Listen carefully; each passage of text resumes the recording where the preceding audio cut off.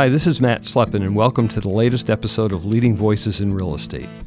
Today's episode is with John Giannakis, who's the president of the Americas of JLL Capital Markets. He leads JLL's capital markets platform across the U.S., Canada, and Latin America.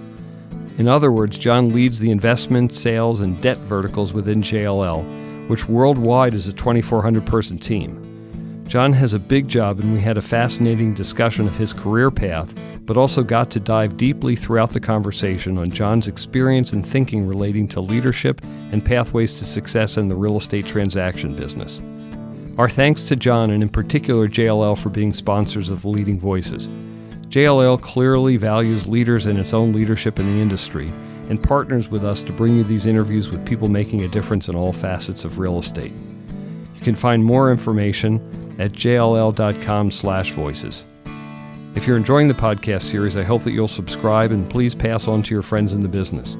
If you have comments or suggestions, please go to our website at leadingvoicespodcast.com or feel free to email me at matt@terrasearchpartners.com. Let's start at the beginning, which I like to do, and just kind of tell me where you grew up, how you grew up, a little bit of school, and then kind of how that wandered around and you got into banking and then real estate. Sure. Well, I was raised in Ipswich, Mass., beautiful little seaside community north of Boston.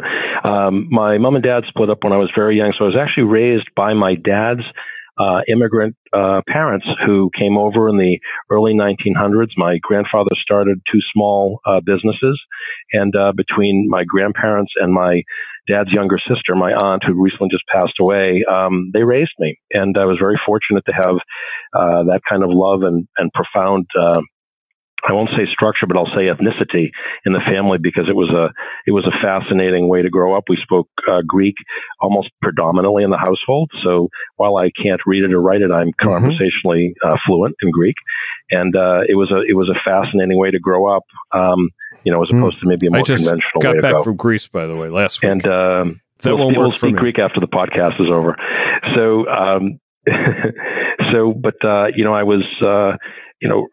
Went to high school locally at Ipswich High School, and really didn't know where I was going to go to college. I was an athlete, so lacrosse came calling, and I was fortunate that the University of Lowell, which is now University of Massachusetts at Lowell, the coach came to see me and seemed to be taken with whatever it was I was doing on the field. So I found my way to Lowell really through lacrosse. It wasn't through any type of academic focus at all, and I was very fortunate there that I made lifelong friends, and it was probably one of the early experiences that led me to feeling natural around leadership. I was co-captain of the lacrosse team, and bringing very disparate personalities together, getting younger, fearful freshmen to be able to play with cagey seniors that thought they had all the answers, and it was really a fascinating experience. I'd been captain of my high school basketball team also, but it was different. I wasn't quite as far along, I think, maybe from a maturity perspective then as I was in college. But, it led me down a path where I really enjoyed sort of being out in front, helping others, even if I necessarily wasn't the best person on the field, getting the right people who did need to be on the field for us to win, to work together. And, the commonality is almost comical between what I was doing then and what I'm doing now. Sounds like a total parallel. It was. So then you started a career in banking. Yeah, so banking is funny, much like not knowing where I was going to go to college until a coach showed up. It was a coach actually that got me into banking in a very weird sort of way. I remember it was senior year, it was late. I had been interviewing, if you can imagine, with the old Woolworth, Woolco, in their management training program. I would have gone to Manhattan, and also CVS down in Rhode Island. They had a management training program, and neither of those retail stories, even though I came from a retail business, my grandfather owned a grocery store and an ice cream parlor, I didn't have any passion for it. So it was late senior year, during lacrosse season, and my coach came up to me and he said, you don't have to practice today. And I said, why? And he said, I want you to go down to meet the president of a local bank. And I said, well, why am I going to do that? And he said, well, they're looking for a management trainee. They're first, and they want somebody who is a very hard worker, can really talk a lot, and is absolutely not afraid of being told no. Mm-hmm. And he said, "You're perfect for that." So I went and put on my only suit that I had, my only pair of dress shoes, and went down to the Lowell Institution for Savings. And I met this old, codger of a rough and tumble community banker, and we hit it off.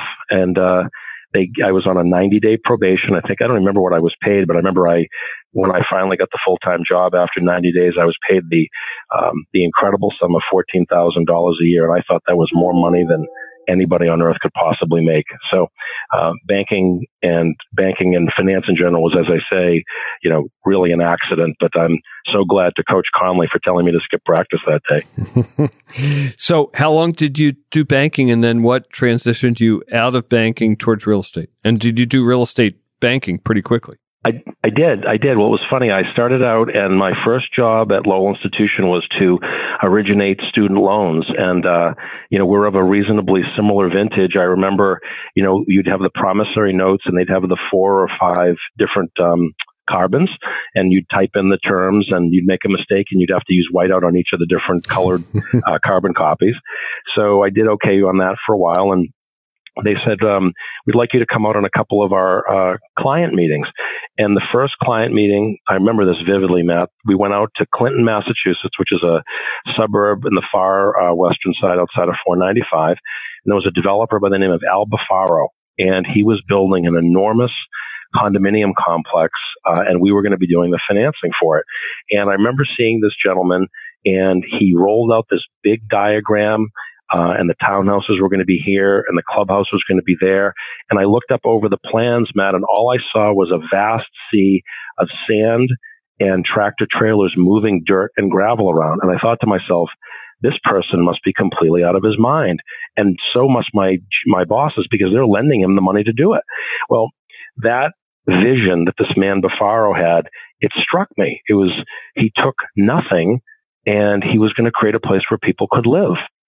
So I was on cloud 9 when I got back to the bank, and I said, "Is there some way I can get into the construction loan department?" And they chuckled and said, "Well, that was the reason why we took you on the tour, Einstein." So I moved into the construction loan department and started making loans to small developers. I made loans to small multifamily owners, ethnic families that owned businesses. Matt, you can imagine the vision of the businesses on the first floor, and there's apartments above. And I started to open up savings accounts for these lovely families. Some of them were Greek. There were French families, Polish families. And that's actually when I first got the passion to want to advise and help families, which led to the whole family office journey that I went on.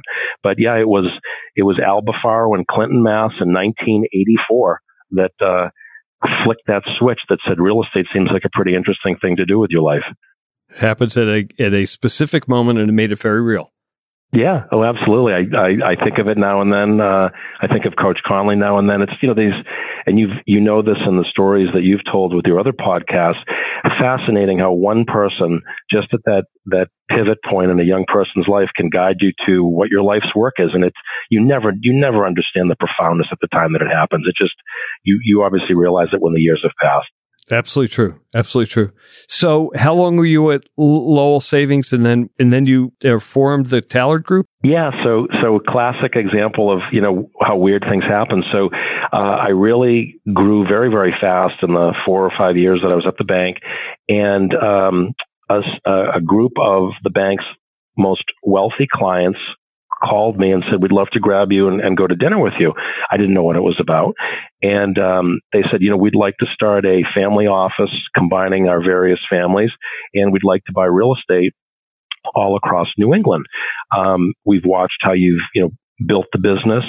We've watched you as a young person, how you conduct yourself, and we'd like to fund a business called the Tallard Group." It was named after one of the gentlemen's streets where he lived on, and we'd love you to do it. So I went to the president and the chief loan officer of the bank, who were my bosses, and I said, "May I do this?" And they said, "We want you to stay, but this might actually be an interesting adventure for you." And our bank at the time was actually in the process of going public.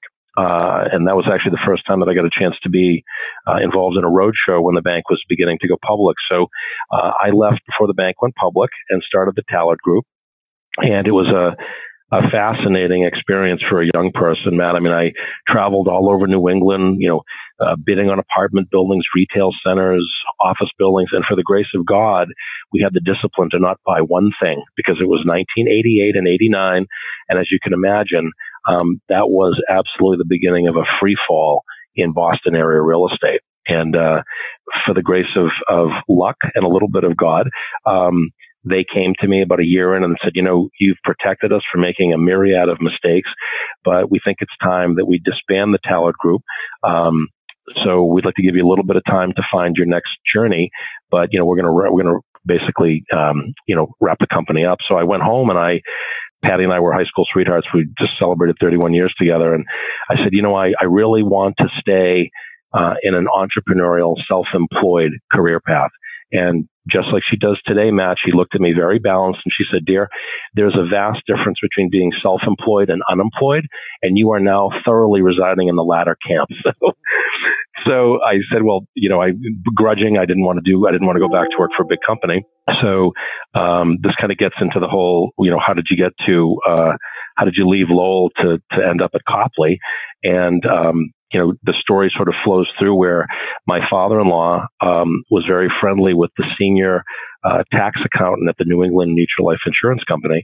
And that gentleman, part of the New England, as you may recall, they owned the majority of Copley Real Estate. So I put my resume together very grudgingly. And this wonderful gentleman sent the resume over to Dan Coughlin, who was at the time the head of portfolio and asset management for Copley. And I'd never thought anything would come of it. But lo and behold, I got a call. And I think it was 15 interviews later, Matt, they offered me an opportunity to be the portfolio manager for this very large grouping of foreclosed office buildings and apartment projects throughout Texas. And I remember they figured if we could find a guy who started a company when he was 26 with wealthy guys who managed to make loans to some of the most difficult developers in the Merrimack Valley, who was willing to make student loans and fill out accounting of loan payments on ledger cards and be proud of it, I think he probably would be very comfortable fighting with Texas developers over failed joint ventures and filling vacant office buildings in Houston. And they were good judges of character. Because I was. So that's how I ended up at Copley. And let's pause for a minute and go to a couple of points here. So first of all, you're 27, 28, 29 at this point? Yeah. To me, still a kid. And, definitely.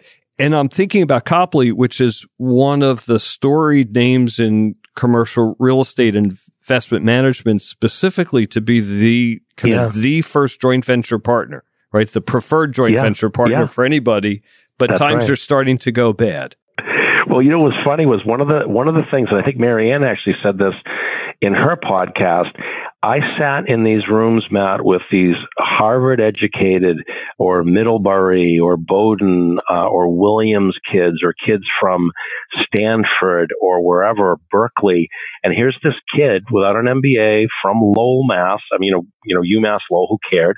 And I was terrified because I really, really felt like I didn't belong. Mm-hmm. And I remember each time that we'd solve a problem or we'd lease a building or we would negotiate a give back to the lender, which was good for Copley at the time, whatever the circumstances were, I remember just that little teeny increment of self-confidence eked into me just a little bit more in my body of work of it didn't really matter where you went to school. Do you belong in the room? Do you do the work? Do you work harder than everybody around you? Things that all of us through our various careers, you had to learn it by proving to yourself that you could do it. And Copley it absolutely was the turning point in my whole career because who knows, I might have ended up, a senior officer of a bank in the North Shore of Boston, and that would have been fine. But I never would have gone on the journey that I find myself on now. It just never would have happened because that whole world, it opened up to me at that point. Mm-hmm, mm-hmm. Because you're in the middle of the big institution. Yes. Yeah. With one of its massive problems. And, nobody else wanted the job, Matt. That's the classic lesson for young people is when somebody says this is a really difficult job, you might fail at it. I always tell people, you must take the tough job because that's where the upside is. And all the better if people that on paper who look like they were vastly more qualified than you said no to it, all the better to take it, because you'll learn something from it irrespective of the outcome. And if you succeed, it's a triple. Yep, absolutely true. So then you're working with Copley and you're focused on the troubled Texas assets, which was such a big part of the economy and the real estate story back then. Yes. What came next? And how long did you stay there? But then what came next as we exited the crisis? So the interesting thing about it, much like the storyline of taking the difficult job, I stayed at Copley for 7 years, but after we resolved the Texas portfolio and stabilized it, I and a couple of the other guys ended up being part of a sales team where we sold assets to create liquidity, truthfully to pay off. If you remember, Copley became very levered on land in California, and we ended up taking assets from all over the United States and selling them to create liquidity to pay down the lines. So we successfully did that. And then yet again, it seemed like I was always getting the booby prize. They came to me and said, we'd like you to be the portfolio manager for a separate account. And I said, well, that sounds exciting. I was thinking about Peter Lynch at the Magellan Fund at the time. What do I know what that meant? And lo and behold, we had a failing separate account with the Ohio State Teachers Retirement System. It was affectionately referred to as separate account O at the time.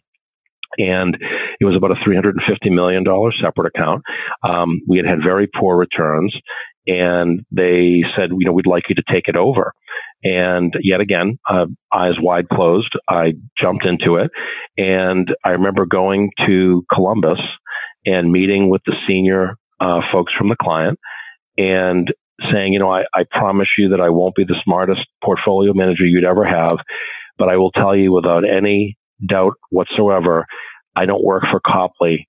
I work for you. And I remember there were senior Copley people there at the time, and I thought, well, that's a career-ending statement, but I did mean it.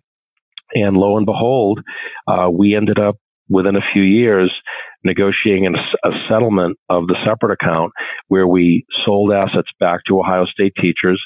And if you remember, Matt, there was a very large lawsuit at the time involving the state of Washington and the state of Ohio involving our Prentice Copley Investment Group. And we actually settled the lawsuit in its entirety. And it was in part by the things that I did with the state of Ohio. So again, it was a job that no one wanted. And it ended up changing the direction of the organization. I learned so much. And the state of Ohio did really well. And it was a really good outcome for the New England and Copley. So again, these things that you take, these jobs that appear unattractive prima facie, they can change the trajectory of your life and an organization. Absolutely. And it's interesting. I just wrote down the word, the essence, because what you said to them in that meeting is, I don't work for Copley, I work for you, is such an interesting comment. We all do that. We're all in the service business. I clearly am as well. But even if you're a principal, you're working for your investors all the time. Oh, 100%. I remember the general counsel for Copley was a fascinating and wonderfully intelligent attorney. And he said to me, irrespective of where you go in your career, or how far you rise in an organization, even to the point where you may be the president or the CEO, you will always have people that you are responsible for and people that you must answer to. And I never forgot it. He talked about truth. It was dead on. Yeah, totally true. So let's segue from this. What got you out of Copley and into the agency business and maybe to New York? I think there's two transitions around the same time. Yeah, You'll find a common theme here of just how could that possibly have happened as sort of the backdrop. So if you recall, AEW and Copley merged and formed AEW Capital Management. And I get my years right. I want to say that was in the latter part of 96. My math is right. And I had asked to be considered for a variety of jobs. In acquisitions, in capital markets, in client relations, but all the seats were taken. So they said, you were a fabulous portfolio manager. We would love you to take over a portfolio of foreclosures that MetLife has, because you remember MetLife was involved in the transaction. And it felt very much like that Texas job, except 7 years removed. So at the same time, as that was happening, Matt, my mom was diagnosed with cancer, and very severe cancer. So as I was preparing to go up to New Hampshire, where her surgery was going to take place, I wrote down on a legal pad, dating myself a legal pad, every person I could think of that potentially could find me a way to New York. And the reason for New York was Boston was a small town. I was a state educated person. I really didn't have any political ties or anything that could put me in a position to really be competitive in some of the other firms within Boston. So I put together a list of maybe 150 names, if my memory serves me. And while my mom was in surgery, I literally, at a payphone in the lobby, called every single person on that legal pad. And the whole goal was, I said, I want to get to New York. I don't even know what I'm saying, but I think that's the place where I could start my career in a new direction. Can you help me? And 3 of the people of that 140, 150 said, yes, I can. And they led me to the 3 interviews that I had in 1997. And one of those was with Secured Capital. That was the precursor, as you know, to Eastdil Secured. And that's how I started in brokerage. It was the combination of my mom's illness, a profound fork in the road of my life, which was in large part caused because AEW was acquiring Copley, and my career seemed like it was going to be limited. So I was very, very afraid. Let's go back for a second, and we'll come back to I'm very, very afraid. Did you have a sense then or now that credentials matter more in Boston than they do in New York? At the time, yes. At the time, I was convinced that all that I did not have was self-determining. I could have been wrong, but I look back now on the 21 years since I made that choice, and I do not believe that the experiences that I've had and where I sit today probably would have happened if I had stayed. Could have happened. Who's to say? But I definitely looked at what I didn't possess, Matt, as a determinant of what the outcome would be, right or wrong. Mm-hmm, mm-hmm. Well, also, sometimes a discontinuous change, in this case, a move from one part of the industry to the other, allows you to open yourself up to maybe where it needs to go. Right. That's true. Shock to the system. So you said you were very, very scared and you started in brokerage. Those were 2 words at the same sentence. Yeah, so I remember getting there and being so excited, but then realizing that all of the power that you have when you're on the capital side, especially Copley's reputation at the time, goes away, and everything comes down to your ability to create value. It had nothing to do with your ability to bring capital to a situation. Everything was based on intellect, aggressiveness, creativity. And the reason I used the word afraid was I remember my daughter had just been born, so both of the kids were very young. Abby she wasn't even 2 weeks old when I left to take an apartment in New York during the week and then fly back to Boston on the weekends because the family didn't join me for a year. And my son Alex was 4 at the time. And I remember being in the office 2, 3, 4 o'clock in the morning and just being terrified that there was no net. My wife, Patty, had given up her job as an advisor and a consultant at KPMG, and it had to work, Matt. It had to work. And then I would find myself kind of chuckling and saying, my grandfather came over from Greece with his brothers and started businesses, not even barely being able to speak the language, fed, clothed, and housed nearly 20 people in the house that I grew up in. How dare I be afraid? Mm-hmm. And that's what sort of emboldened me to, square my shoulders and dig right back in. So, life lessons from the people that come before you, they direct your life if you listen. Absolutely. And let's pull another quote out, because you said there was no net, it had to work. And I think as you bring people into the brokerage business, that's one of the issues you have to overcome, or conversations you have to have, because it's very different than I sit in a chair and I'm selling properties for an institution, or I'm buying properties for an institution. No doubt about it. But I think, but this whole thesis of there's no net, and anybody that you ever speak to, whether they're, in the commissioned intermediary side or they're on the principal side, there's no net if you don't succeed, right? I mean, you really don't have the luxury of being mediocre in the business. I don't know if you have that in any business, candidly, but certainly in our business, the severity of coming to the conclusion is much clearer. Yes, no luxury to be mediocre. Although this is not Lake Wobegon where everyone's better than average, even in our industry, right? Because once you then raise the bar to everyone being pretty good or damn good, then there's still people who are super strong and people who are just so strong. Very true. Very true. Hence where the outcome of market share comes from, right? That's exactly. All good. Well, we'll get there in a little bit. Okay, so walk us through the first roles that you had in the brokerage world, and then we'll eventually get to how you joined JLL. Sure. So, I started out really as an execution vice president at Secured Capital, helping the senior guys pitch the business, being responsible for, the due diligence, execution, support. And slowly, I got to take a little bit more of an out front role on some smaller deals.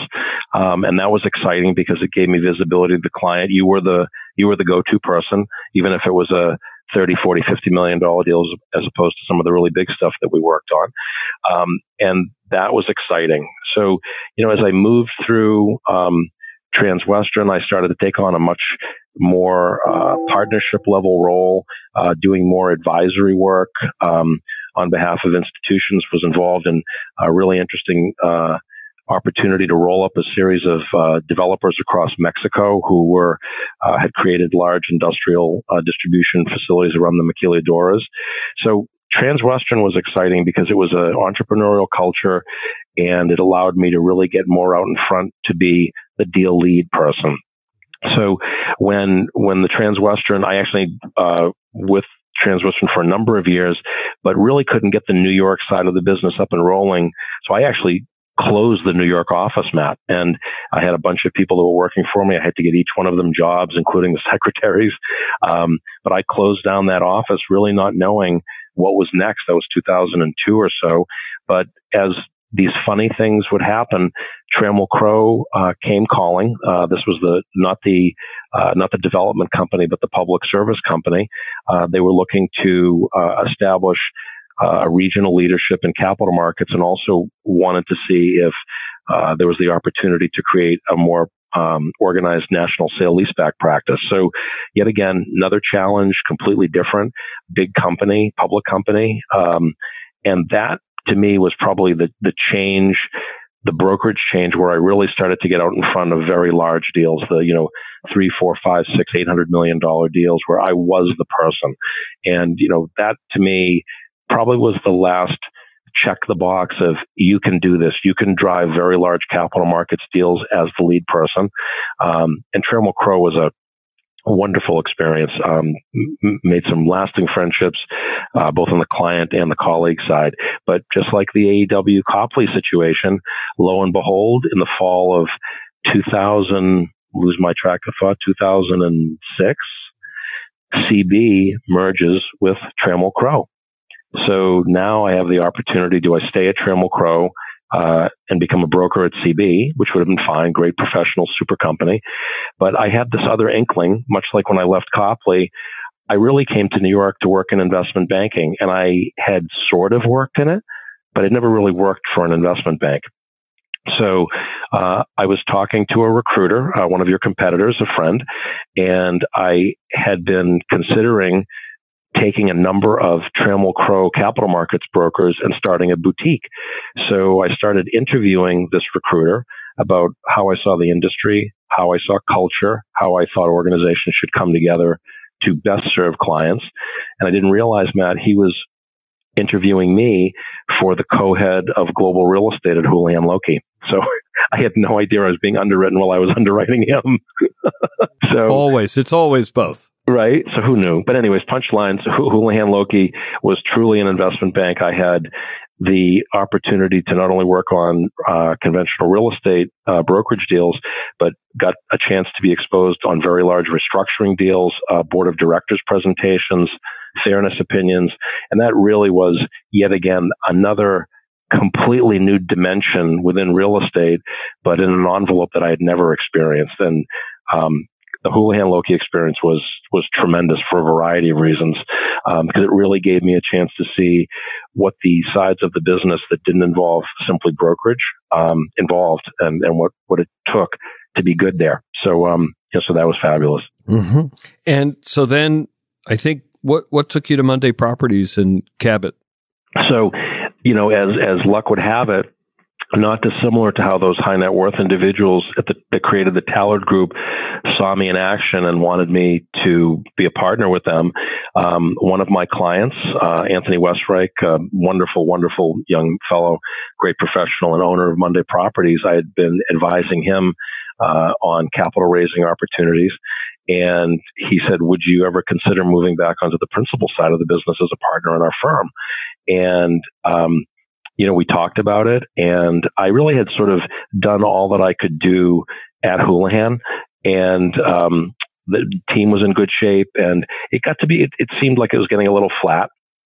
So I started in conversations with Anthony. They really had a desire to grow. I didn't really know how to do it, but knew that they wanted to. I think we had about 5 or 6 million feet between New York City and Washington at the time, DC and Roslyn, Virginia. So Anthony made me a wonderful and gracious offer. So I came on to Monday Properties as a partner, left Houlihan, still in very good terms, wonderful relationship with a lot of the senior bankers back there. And I moved back onto the principal side because I saw a great private company that didn't know how it wanted to grow. But it wanted to grow. And I had the ability to be an agent of change yet again in a family office, which continues to be a theme, as you probably have gathered through my career, from my grandfather's grocery store to then. And what year is this, John? That would have been, let's think, 2011. That's right. 2011, beginning of right around the end of 11. That's right. So tell us about being at Monday Properties and then starting Cabot. With Monday, we had used the conventional operating partner model, where we went out and used third party or I guess limited partners like people like Invesco and Goldman Sachs and Lehman and the rest. And I had looked at Monday as a potential growth engine beyond the standard operating partner model. I wasn't sure quite what I meant by that until I sort of got under the hood, and then I realized we had a great operating model. We had established really solid vertically integrated reporting, asset management, and there might be an opportunity for us to take that and scale it. And the reason that I thought we could scale it was I had met through my Trammell Crow days and in my Houlihan days a variety of really interesting operators who didn't have full vertical integration, nor did they have sophistication to report and asset manage for institutions. And I thought, could we potentially take our brand and could we almost in a private equity model expand and become a co-general partner with a variety of small cap entrepreneurs across the United States? So really the underpinnings of what Cabot became at really started, in the research and development lab of Monday Properties. So I traveled all over the United States and I tried to determine, was the thesis accurate? And one of the things that I did, and this is where JLL comes in part, was I retained JLL's research team to help me benchmark creating the analogs between secondary and tertiary markets and gateway markets. And what were the determinants of how we viewed a gateway market? Mm-hmm. And were those determinants present in secondary and tertiary markets? So imagine in 2012, finding places like Nashville, Portland, Denver, Seattle to a lesser extent, that now have become the darlings of the new gateways, mm-hmm. and determining that we could make small investments in private companies on a joint venture basis and get access to gateway characteristics across a whole portfolio of different markets on a much greater risk-adjusted basis than going into New York or Boston or Washington, D.C. or San Francisco as an example. Mm-hmm. So we created this idea, and I decided this was absolutely an idea that could work. And the challenge at the time was that Monday was going through quite a bit of transition, Anthony loved the idea, but really didn't have the ability to focus on it because he had to focus on his business. So we parted very amicably. I'm still a partner in some of the deals. Mm-hmm. And I moved on to try to see if this vision that I had could actually become a business. So left Monday Properties and really took a year off, Matt. And people were saying, hey, where are you? Come back into ULI. And I said, no, I've got a plan. I don't know if this is going to work or not, but I've got an idea. And I think this actually might be something special. And yet again, as it would happen, I was sitting with a family office I've known for over 20 years, wealthy, lovely Greek family in New York City. And I told them of my dream. And they said, all of our property that we own is in New York City. We would love to back you. Mm. So Cabot started at the beginning of 2014. And we've been about the business of creating really something analogous to what Mark Walsh and Brett Bosung have at Silver Peak, mm-hmm. A co-general partner platform, making investments in different parts of the country. And I did it, out of a little townhouse on 23rd Street with, 1.5 employees. And went about the business of being an entrepreneur again, with a lot more experience than I had at Tallard, and probably, a bit more of a business plan than I had then too. Right. And being an entrepreneur is a tough damn thing to do, especially in these days when having an institution really matters. It really does. And I think, we were successful in making investments in Chicago and St. Paul and Brooklyn, and with the backing of a large hedge fund, almost actually bought a very large service company. But the thing I didn't underwrite appropriately, Matt, and it sort of leads you more towards the JLL experience, I didn't understand how much of a team athlete I was. I didn't realize how much energy and excitement I got from collaborating with peers. It's a team sport, and I guess I never realized that no matter how exciting being an entrepreneur is, even if you are extremely successful, it's a very lonely voyage. And I can tell you that was the part of the business plan that I completely misunderwrote, which was me. Yeah, it actually wouldn't necessarily occur to you as, do you like working alone or do you like working with a group and in a team? And where are and also to develop that your skills are equally on the leadership side as they are on the pure structuring, entrepreneurial, and real estate side. Yeah, and I think that reference that I made earlier to really aggressively self-assessing, when I was making the determination whether I could I really hang in there with Cabot to get it to,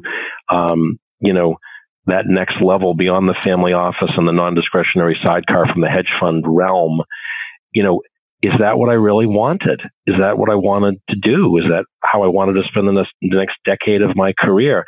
And it was very painful, Matt. And I remember sitting down with the family office, who are still they are my family. And I said, I don't think this is what I should be doing. And they were so gracious. They said, we backed you, and the business plan was second.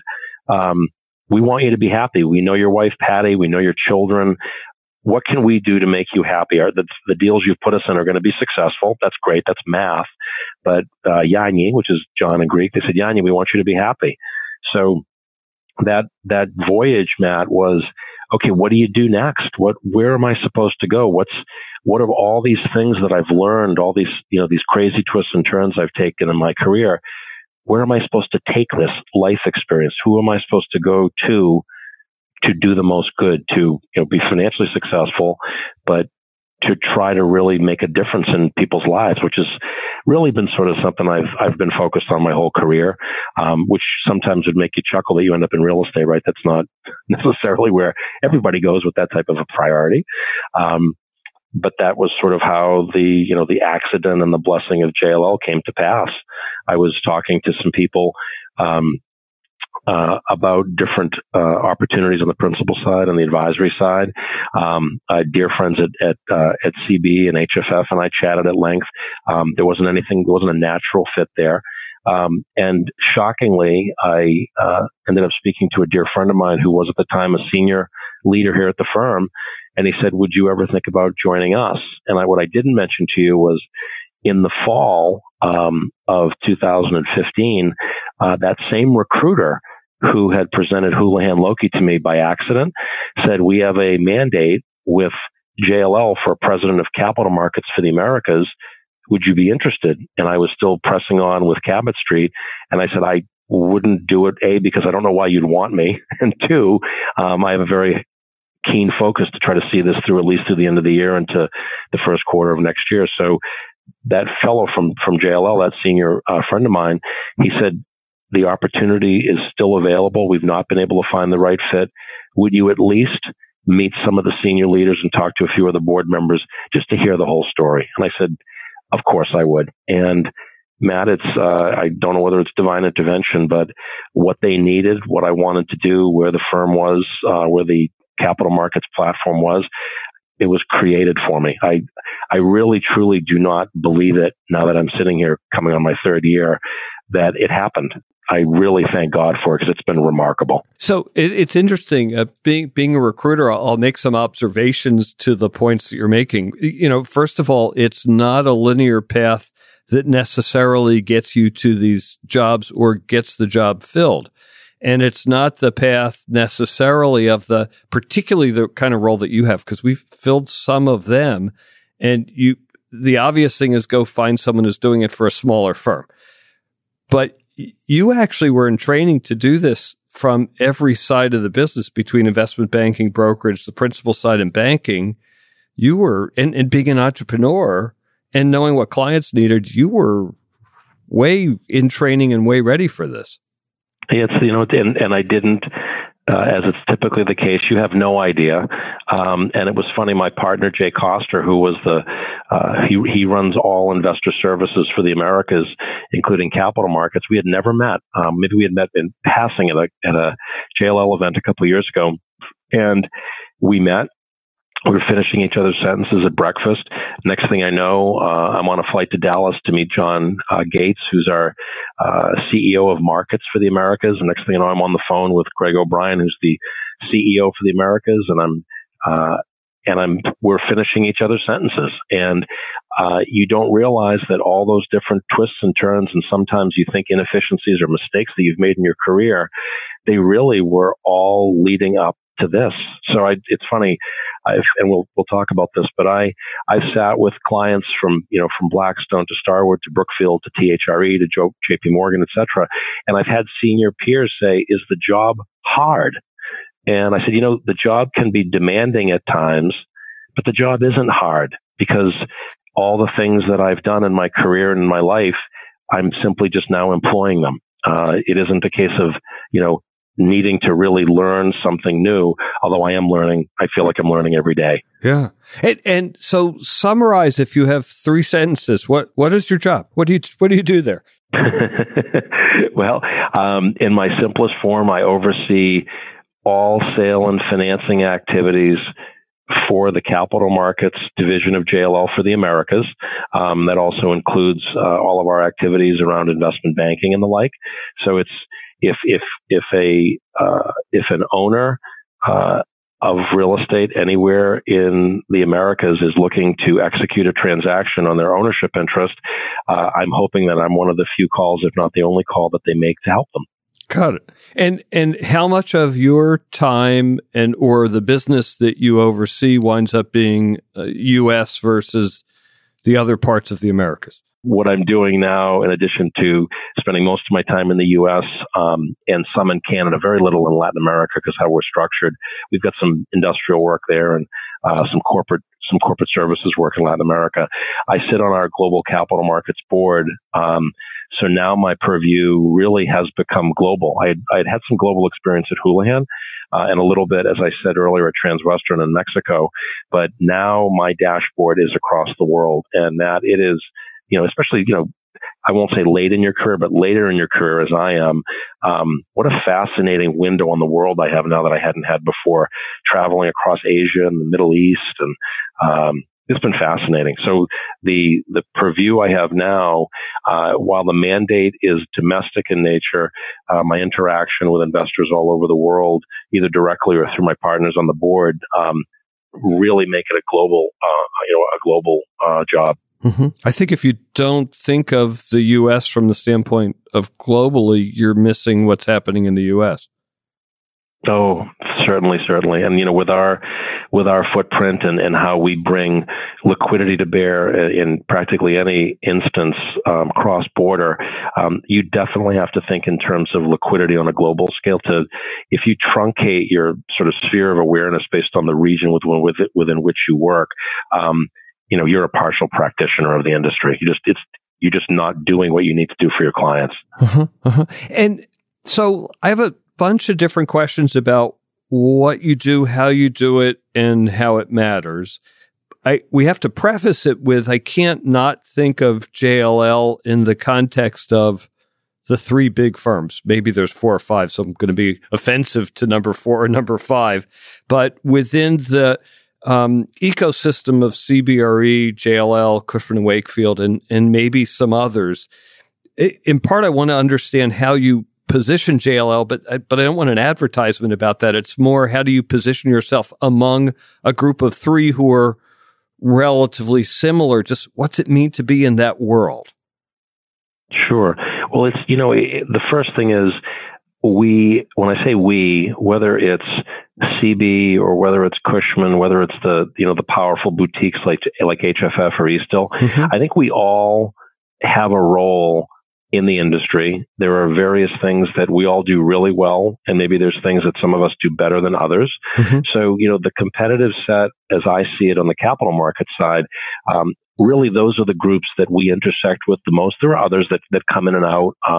When you look at our multifamily business, there are folks like Walker and Dunlap and others that get involved from the agency side. So, I guess the way I would look at it, Matt, and it's certainly not framed as a commercial. I do know that in speaking to our largest clients, with very little exception, what they claim to be the differentiator is that obviously we've got the technical proficiency to do the work. That's a gating issue. You have to have that condition precedent.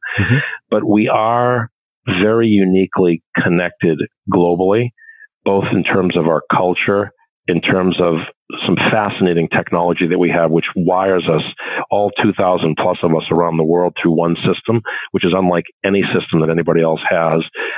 We invested very significantly to make that a reality.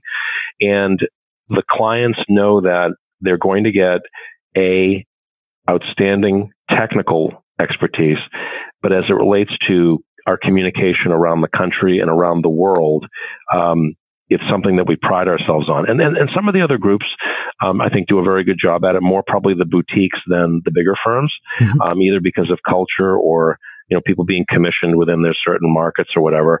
But it is something we focus maniacally on. And I can tell you how we were, say, 3 years ago versus how we are today. Clients have told me, you are absolutely a different company than you were in 2015. And that's very gratifying to hear. You just said clients say to you, you're absolutely a different company than you were in 2015. Is that the maniacal focus on collaboration or communication? Yes. What is it? And absolutely. How do you get there? Because one of the challenges that any brokerage organization, especially a national brokerage organization, has is, you have people who are independent within a city or they're independent within a practice. And obviously they're focused on whatever it takes to make them the most successful within their very narrow purview. And, we built the Capital Markets Group, which is it's not even 10 years old, Matt, by hiring professionals around the United States who weren't really a part of a shared culture, a shared financial fiber. So, if you think about the alignment of interest, they were aligned around a summary of very profitable, successful people to a top line revenue. But if you looked below that, that certainly wasn't what you'd call, a partnership. And that's very natural of national brokerage companies. I think the boutiques do a better job of it. Shared commissions, shared culture, much fewer people. So that was a great challenge for us as we grew. But now that we're at scale, in addition to the fact that we're going to be very aggressive in growing our multifamily business, we're at the point now, these last couple of years, where it was about how do we bring people together around a common vision, a common brand, a common approach to clients, a common approach to the business, and do it in a way where people say, yes, I am still focused on my day-to-day remuneration. That's life. We're a commissioned organization, but there is something more to it. And I'm willing to work with others. I'm willing to defer to somebody involving a client if they're closer. And it's a lot of work. It's a lot of work, Matt, but it's been incredibly fulfilling, and clients are noticing. And that's when you know it's happening. When the CIO or the CEO of a company calls you and says, I've got to tell you, how so-and-so and so-and-so came together on that, and the way that you and she and he all knew what was happening. Boy, you guys really are figuring this out and have figured this out. And again, there's always work to be done. We're vastly far from perfect, but we've definitely made enormous strides in the last, I'd say, 24 to 30 months. Yeah. It's fascinating because what you're discussing is the balance between the platform and the individuals. And there will always be a balance. The individuals won't disappear because you're also relying on very highly compensated, stellar performers, but they can't run away with it. They have to give up something. That's not the right word either. But there's this balance, right? There's a balance and a tension at the same time. Yeah, and I think it's funny. My partner Jay, who was with the Staubach company for many, many years, had an opportunity. Really, the blessing of having Roger Staubach as one of his mentors. And Staubach said something that it really resonated with me. He said, all those years, all those won games, all those playoffs, those Super Bowls that we won, it wasn't as if everybody in the locker room was easy to get along with. My job as the leader was to find a way to unify very disparate, strong personalities around a common mission. And if that isn't what we do, then, I'm not sure what I'm saying. Absolutely true. It's interesting. I like horror stories as well as I like the perfect story, right? And so I was once doing a search for a company, and we were talking to different brokers, and I was trying to understand the difference in culture between companies. And one of my, a principal firm called and said, God, here's a horror story. So the horror story was they selected, I don't know which brokerage firm to do the business. I think in the case of this horror story, a different broker from that firm wound up calling my buddy and yelling at him and saying, how could you hire Jimbo? You should have hired me to do this deal. How could you do that to me? And it was the same platform. It wasn't even a different company that lost the business. It was the wrong guy. And you have to deal with that kind of stuff every day. You do. It's definitely it is a common situation in the industry. I remember when I was on the principal side of my various points, and I dealt with either leasing brokers or capital markets brokers, you would get those calls. And it's very interesting. I had this discussion with a client once. He said, sometimes we make decisions we think for all the right reasons. Sometimes they're difficult decisions, which they may not add up to what you as the investment advisor want to be the outcome. But why do people think that if they shout at me or they insult me, that the outcome the next time isn't going to be assured, and it's not going to be for their benefit? And I said, I don't know. I just I think you have to play the long game. I know, and I'm sure you feel this way too. You're walking around the halls of ULI. Usually the fall meeting is the one more attended, and you're overwhelmed by the amount of people that you say hello to. And I think that is, to me, one of the examples of what the body of your work represents. If you can thankfully not have to cross the road to avoid people after decades, you're probably doing something right. And some of the competitors, they don't feel that way. It's a very binary type of thing, but I don't think anything in life is binary, Matt, and neither is business. No, it isn't. And I say this to everybody. It is always the long game. Really, really important way to look at the world. And just sticking with this subject just a little bit longer, part of your job is to manage, cultivate some amazingly successful, super highly compensated professionals. How do you work with those people most successfully at the same time that you're working with the rest of the folks and mentoring them to become those other guys or gals? Yeah, I guess the way I would describe it is you have to start by being as selfless as you possibly can. It really isn't about you. It's about them. And some of them are wired so that that's an understanding that they're comfortable with. So you do have to focus on selflessness. You have to be patient. You try to simplify things. We're a very big global company. Sometimes we can be frustrating to some of our producers. So I try to simplify things wherever I can. And listen, Matt, I'm not successful 100% of the time, but I think the only thing you can do with anybody, whether it's the producer who is the preeminent earner or somebody who's, having difficulty in the business and maybe it's not the right place for them, is you just try to be as forthright as you can. And sometimes that's very difficult. People sometimes do not like truth, because truth can be hard to digest sometimes. And I think I just try to be consistent.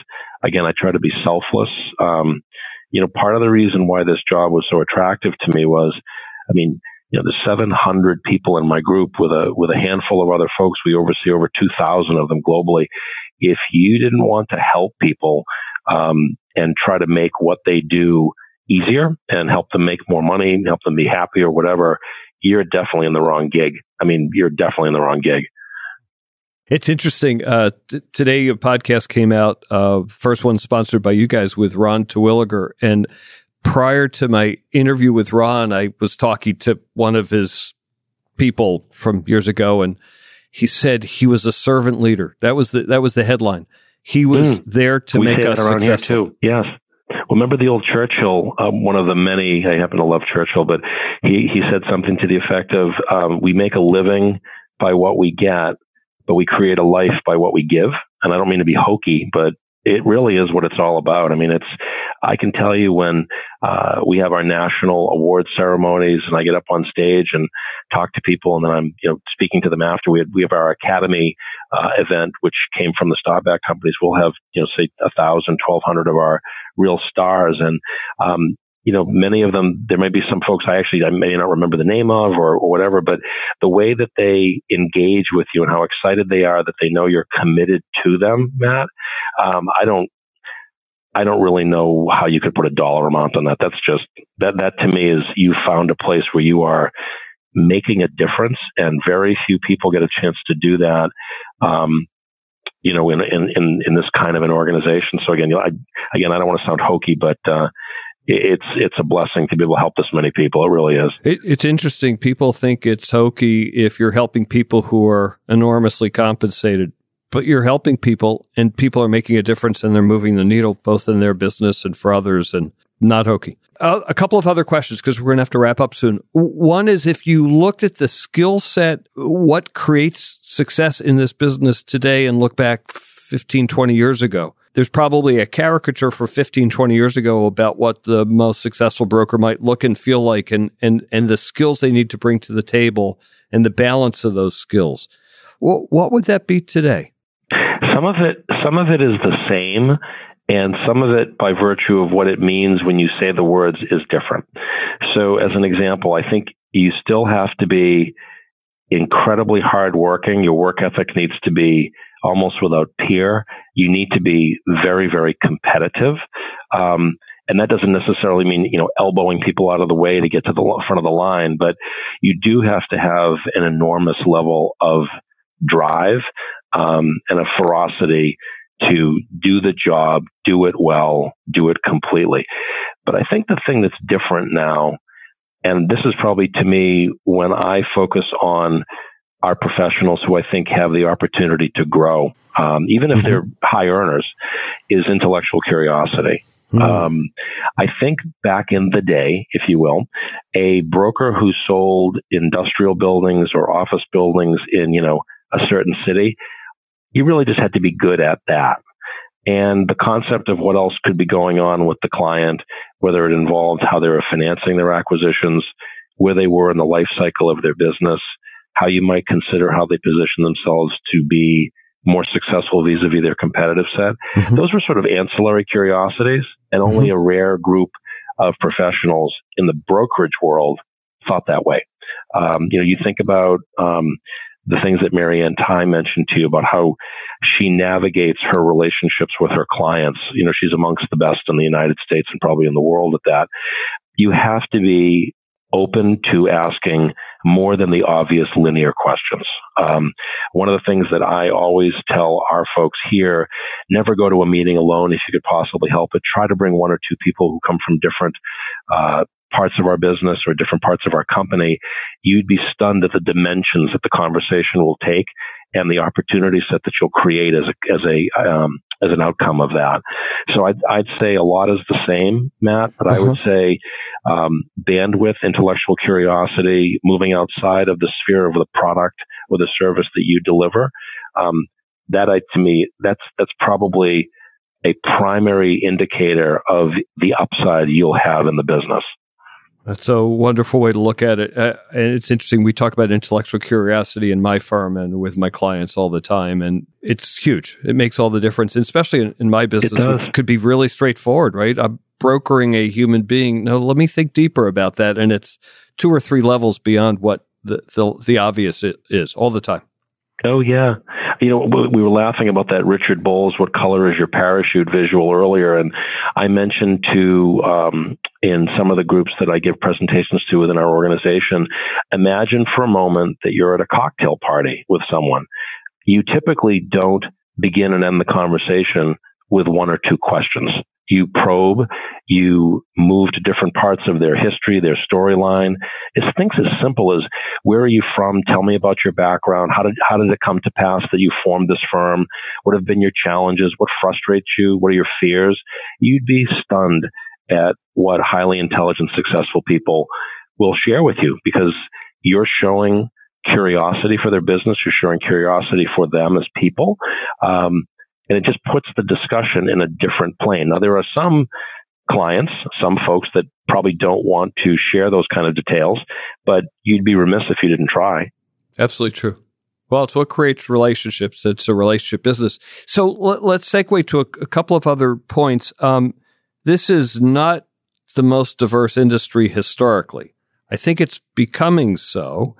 And I know that's a big part of your leadership at JLL. So talk about how the industry is changing from a diversity standpoint, gender, background, the rest of it. Sure. Well, we were talking about getting young people excited to come into our business earlier in the conversation. And one of the things that we've seen with some of our institutional clients, they're doing a really good job of bringing different types of people to bear. Because if you think about it, that diversity creates creativity. There's diverse views. Life experiences are different. And probably the most important thing other than that, it will begin to mirror our clients, because our clients have become much more diverse, Matt. And, I've been in meetings where I look at our side of the table and it's mostly, guys like me who are, middle-aged and, they're guys, right? And that's not where the business is going. So we're really spending time on the capital market side trying to change that. We've got some outstanding female professionals as leaders who have created some wonderful events, bringing their peers from our client base to bear. We've gotten wonderful feedback on that. We're going to start really escalating our outreach to universities and graduate schools, taking our top female execs and showing their younger peers, this is a path to an exciting industry. This is what I've done. Here's how I've managed my challenges, making it real. And also bringing some of our younger up-and-coming stars back to their alma maters or other schools where they are much more like a peer with the young people that are in those schools. And we're going to begin not only with younger folks, we'll try to work it through in the sort of middle of the career path, which is a little bit more challenging. But the folks at Blackstone have done a wonderful job of identifying it as a challenge and an opportunity, not dissimilar to how they look at investments, and being very proactive in the way they address it. And we're trying to take some guidance from great firms and clients like them, as we go on our journey to try to make JLL a much more diverse place than it is today. We do a great job, Matt, as an organization. Capital markets has proven a little bit more of a challenge. I think we do a great job in leasing, property management, executive roles within the firm. But my job and Jay Coster's job and other leaders across the globe in capital markets, we're going to try to up our game a little bit. And I'm optimistic, and it's one of the things I'm excited about. It's a great mission, and sometimes things don't happen overnight. Yeah, I think that's exactly right. So JLL has a $100 million venture capital fund called Spark, which invests in real estate technology companies. Talk a little bit about that and its impact in the business. Well, we look at technology as a foregone conclusion that our industry will be dominated by it, and it's already moving in that direction. Our global CEO, Christian Ulbrich, always talks about the fact that, as we move through our voyage, we'll become a technology company that specializes in real estate. Even if we become a real estate company purely focused on specializing in technology, we get to the same place in my mind. And Spark is a classic example of, we looked at the property technology sector, and we realized that having people who are typical IT people or technology people from the classic corporate side of the world are probably not going to be, they could be, but they may not be the people most attuned to identifying emerging technologies, entrepreneurs who are truly game-changing in their space, because they aren't necessarily from that world. So we hired two wonderful serial venture capital prop tech entrepreneurs, created a fund around them, the Spark Fund. And these are guys that were early investors in things like Uber, Groupon, and the rest. They've spent the last 20 years, Matt, identifying game-changing entrepreneurs and technologies across all industries. So we're early on in the voyage. We've made a few investments. I actually, with some of the other board members, had an opportunity to have some of the potential companies present to us. So it was sort of fun to play venture capitalist for a day. But we think that it's a foregone conclusion that technology will dominate our business. We see opportunities to use technology and new technologies to change the way a tenant experiences their space, going vastly beyond, the classic outsourcing to WeWork and the like. So we're looking at things involving building systems that change energy utilization, forensically identifying how space is used by companies, things involving the way assets are underwritten, the way information is shared during the acquisition process, how buildings are built. We are navigating all of that, and it'll be fascinating to see where it comes. But I do know that I feel very strongly as an executive of the firm, we are doing what we need to do to be out in front of it, so that to the extent that there is creative destruction, we're hopefully not the recipient of that destruction. It's interesting. You just described virtually every facet of the real estate business being touched by technology. Let's say you make 5 or 10 bets, but there's, hundreds of places it happens. Making those bets will both hedge you in terms of having opportunity there, but also looking at all those companies will get you the information you need to be adjusting whether or not you invest in the specific businesses. It attunes you to the and it's already happening in that regard. You're right. And some of it will be a product or a tool that has a task success attached to it.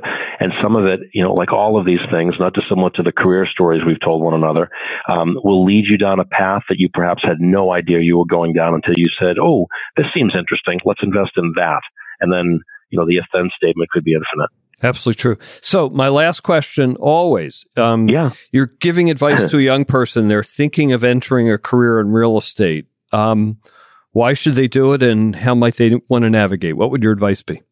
Well, I guess, as we said earlier, real estate really at this point has become an industry where almost any person with varying levels of talent can find a place to be fulfilled financially and professionally. There's no doubt about it. And it's, if you have technical proficiency, if you have, you're great at building relationships, if you're a problem solver, if you're interested in a different product type or a different part of the country, there's something for everybody.